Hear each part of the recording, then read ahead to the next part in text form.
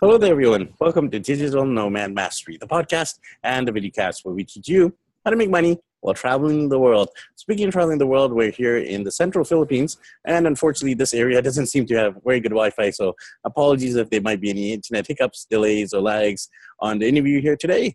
I'm super excited to interview our guest. Her name is Kalina Muchigasti, and she's actually from California, and she is the founder with the husband of the 5-Hour School Week. And you might have heard of the 4-Hour Work Week. Well, here you go. A nice companion book and blog and resource called the 5-Hour School Week. And Kalina is a mom of 4 kids, and she's been world schooling, unschooling, and, studying, researching, and implementing unconventional schooling methodologies. And so have we. For the last year and a half, we've been also experimenting with this. So I love talking with fellow parents about the whole education and schooling of our kids. So Kalina, how are you doing today, my friend? Wonderful. Thanks for having me. And thank you for being on. Why don't we firstly get to know you a little bit better, if you want to share a little bit more about yourself, your husband, and your kids. All right, wonderful. We live in Northern California currently. Kind of bounce back and forth between here and Austin, Texas, with our 4 kids. Madeline is 11, and she's our oldest. And then we have Charlotte, who is almost 9, Isabel, who's 7, and then our 2-year-old little boy. So we felt like we won the jackpot finally on number 4. And our girls had actually been put in a traditional private Christian school for several years. And we were my husband is an entrepreneur. I am an entrepreneur by trade. We're in real estate. And really the school system was just like in the middle of us creating our happy life, right? Because they were there for like 40 hours a week and we always had homework. And so we knew that there was like another level to, but like school was our biggest obstacle. And so we took them out and we didn't really have a plan, but we knew that we wanted to travel with them and show them the world and for them to experience culture. And so we just kind of jumped in fully and started world schooling and unschooling and figuring it out as we went. And in the process created the 5-Hour School Week. So my husband's a huge Tim Ferriss fan and kind of lives by the 4-Hour Work Week. And so it made it really easy to jump that over and transition into our children's education. Sounds great. So let's firstly cover all the different types of education, because obviously you have your traditional education that most of us know, public and private, then there's homeschooling. But nowadays there's this whole other spectrum of unschooling, world schooling, etc. So in terms of your own research and experience, how have you defined all the different educational approaches? Let's start there. That's such a good question. Because I think that we have ideology around homeschool where we go, oh, you homeschool your kids, like how are they going to socialize? How are they going to be normal? Or people go, I would never want to sit with my kids all day in the house and just like instruct them. And I think that that's people's imagination with homeschooling. And the reality is that, I mean, you have every possibility, every choice, every option when it comes to how you decide to educate your child. So like I've heard on your podcast, you've talked to a couple world schoolers, people that travel the world with their children and really just wherever they're at, that's their classroom and that's what they are learning and studying and, passionately engaging in. So we practice that. There's unschooling, which is like a self-directed learning. And that's also what the 5-Hour School Week Center love and want to learn and learning that in the way that best suits you. So whether you're learning through the internet, like that's one way. I have, my little kids love workbooks and reading still and being in the library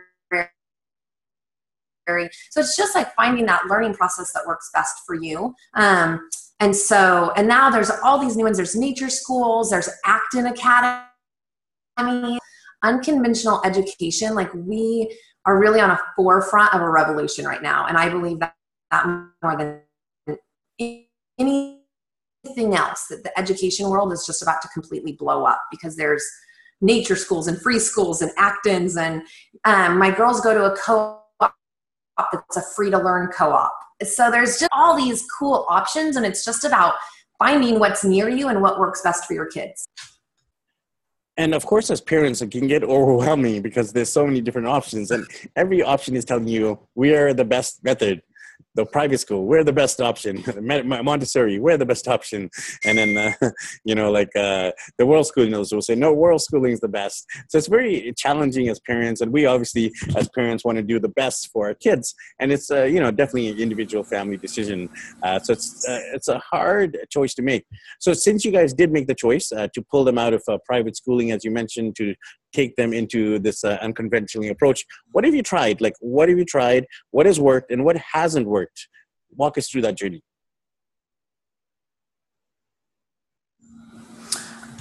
Yeah, so good. So when I first pulled them out of school, I'm like, I'm going to do that K through 12, this easy curriculum, because I won't mess them up if I use that. And that worked for like 2 minutes, because that was school, right? Like, I literally was putting them back in school in my kitchen, and it totally sucked for them, and it wasn't fun for me. And so then we just started I started researching new things. I read Peter Gray's book, Free to Learn. I found a co-op near us, and the parents had this really cool, Erin and I always just call it a hybrid. And so we really just take the pieces from all the different models that are out there. From Montessori, we use so many hands-on things. We believe in like merging all different ages to learn together, and for older kids to teach the younger kids. I really just look at all what's kind of out there and says, hey, what works for us? Like, what are my kids interested in, and how are they going to learn that best? And I kind of just cherry pick, like, oh, I really love that Acton focuses on entrepreneurial stuff. Like, I'm going to just take that, and I'm going to like implement that into our life. And I really love world schooling. And so when we go to London for Thanksgiving, like, I'm going to learn how world schoolers learn. And so it's just a process that with my kids we're developing. And so there isn't like and it's going to look different for every single family, because like you said, it's crazy overwhelming, and every family is different and has different needs. Yes, and of course, every kid is different with their different needs as well. So, Kalina, I'd love to hear about like what is your role and what's your husband's role, because you're both involved, mom and dad.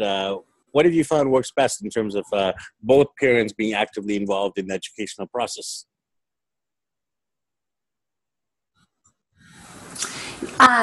So it's really helpful that Aaron is also an entrepreneur, and so he can travel with us, and that he can contribute so much to what I'm teaching them. At the same time, though, Aaron also travels a lot without us, and so I find that I'm often whoever, I'm not currently working right now, other than on the 5-hour school week and and unschooling the kids.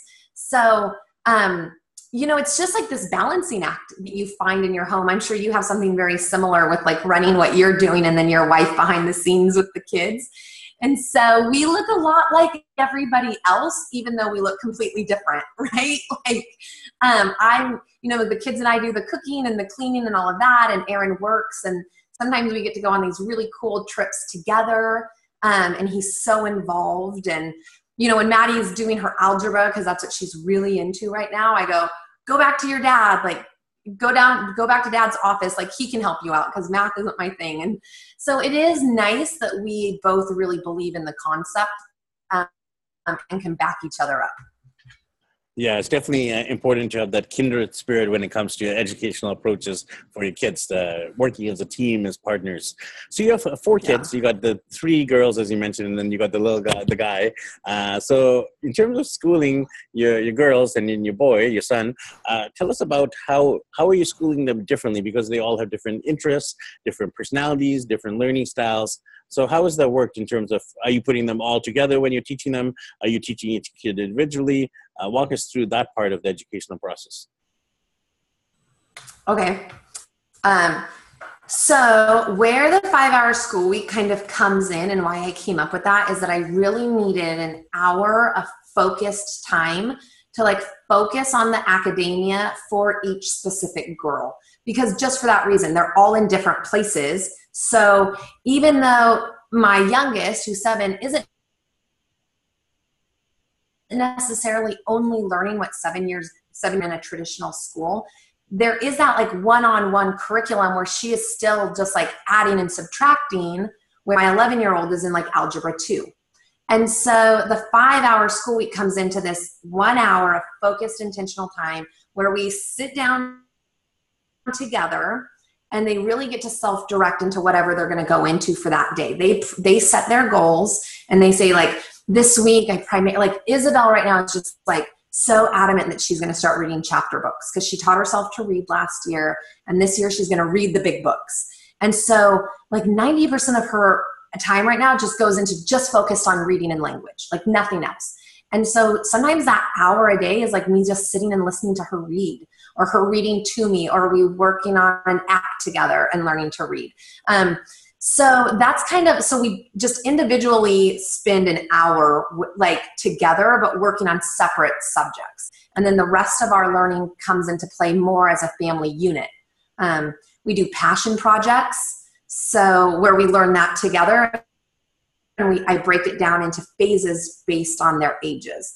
So for example, like we did a volcano study because we were going to Maui, or we were going to the Big Island to watch the volcano erupt a year and a half ago.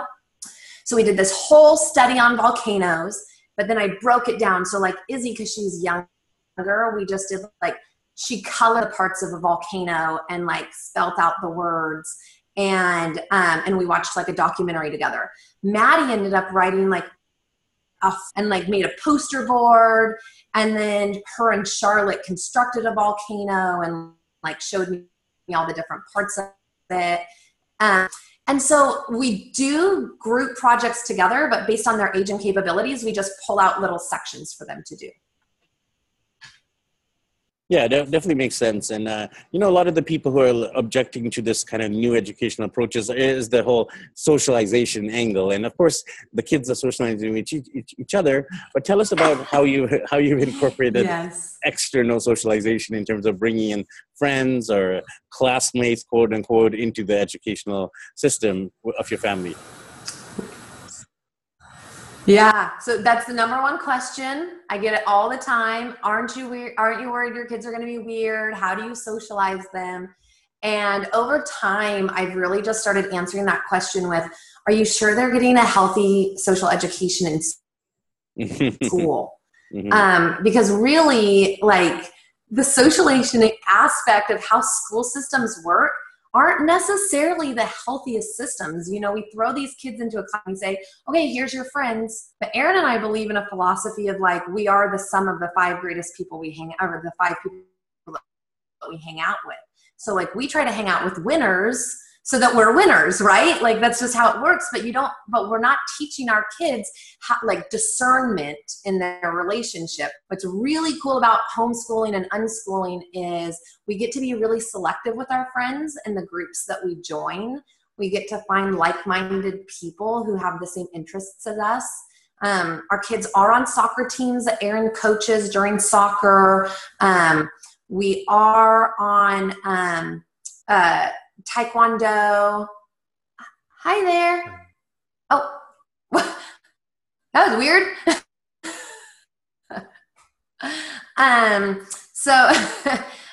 So we have Taekwondo, and we do have soccer, and they belong to co-op Free to Learn, which is just other unschooled kids that come together and they sew, and they go and collect fish in the creek, and they produce plays together, and really they facilitate their education. And it's a really, really cool environment for them. And so we get to be selective. And in that, I will tell you, socially, I have seen my kids grow in leaps and bounds. It's the coolest thing I've probably ever watched. And then just like you probably experienced when you're world schooling, you get to meet people from all over the world. Like Maddie met a little girl in Haiti that she's still friends with, and like emails and stuff. So socialization is actually the least of my worries living the lifestyle that we live. So you're actually not only creating the blog, you're creating a book which is coming out in a couple months. So tell us about the book in terms of the themes and topics. Obviously, some of the stuff we're covering here, but break it down into what are the chapters about, what are the major topics you're writing about. Walk us through that process of writing this book. Yeah, so the book is kind of our journey because my mom is an educator. Aaron's mom was an educator all the way up. Like she worked her way up into being a superintendent. So like the public traditional school system is all we knew about. We had zero idea that there were other options for many years. And so for us, it's that transition from traditional conventional schooling to going completely in the other direction and being super unconventional, and the fear that was involved with that, how we walked through that. It talks a lot about socialization. It talks a lot about world schooling. And it's really just to advocate, like there's so many possibilities for us into how we educate our children, like not to let fear hold you back. I tell people all the time, like just because it's always been done that way doesn't mean we have to keep doing it that way.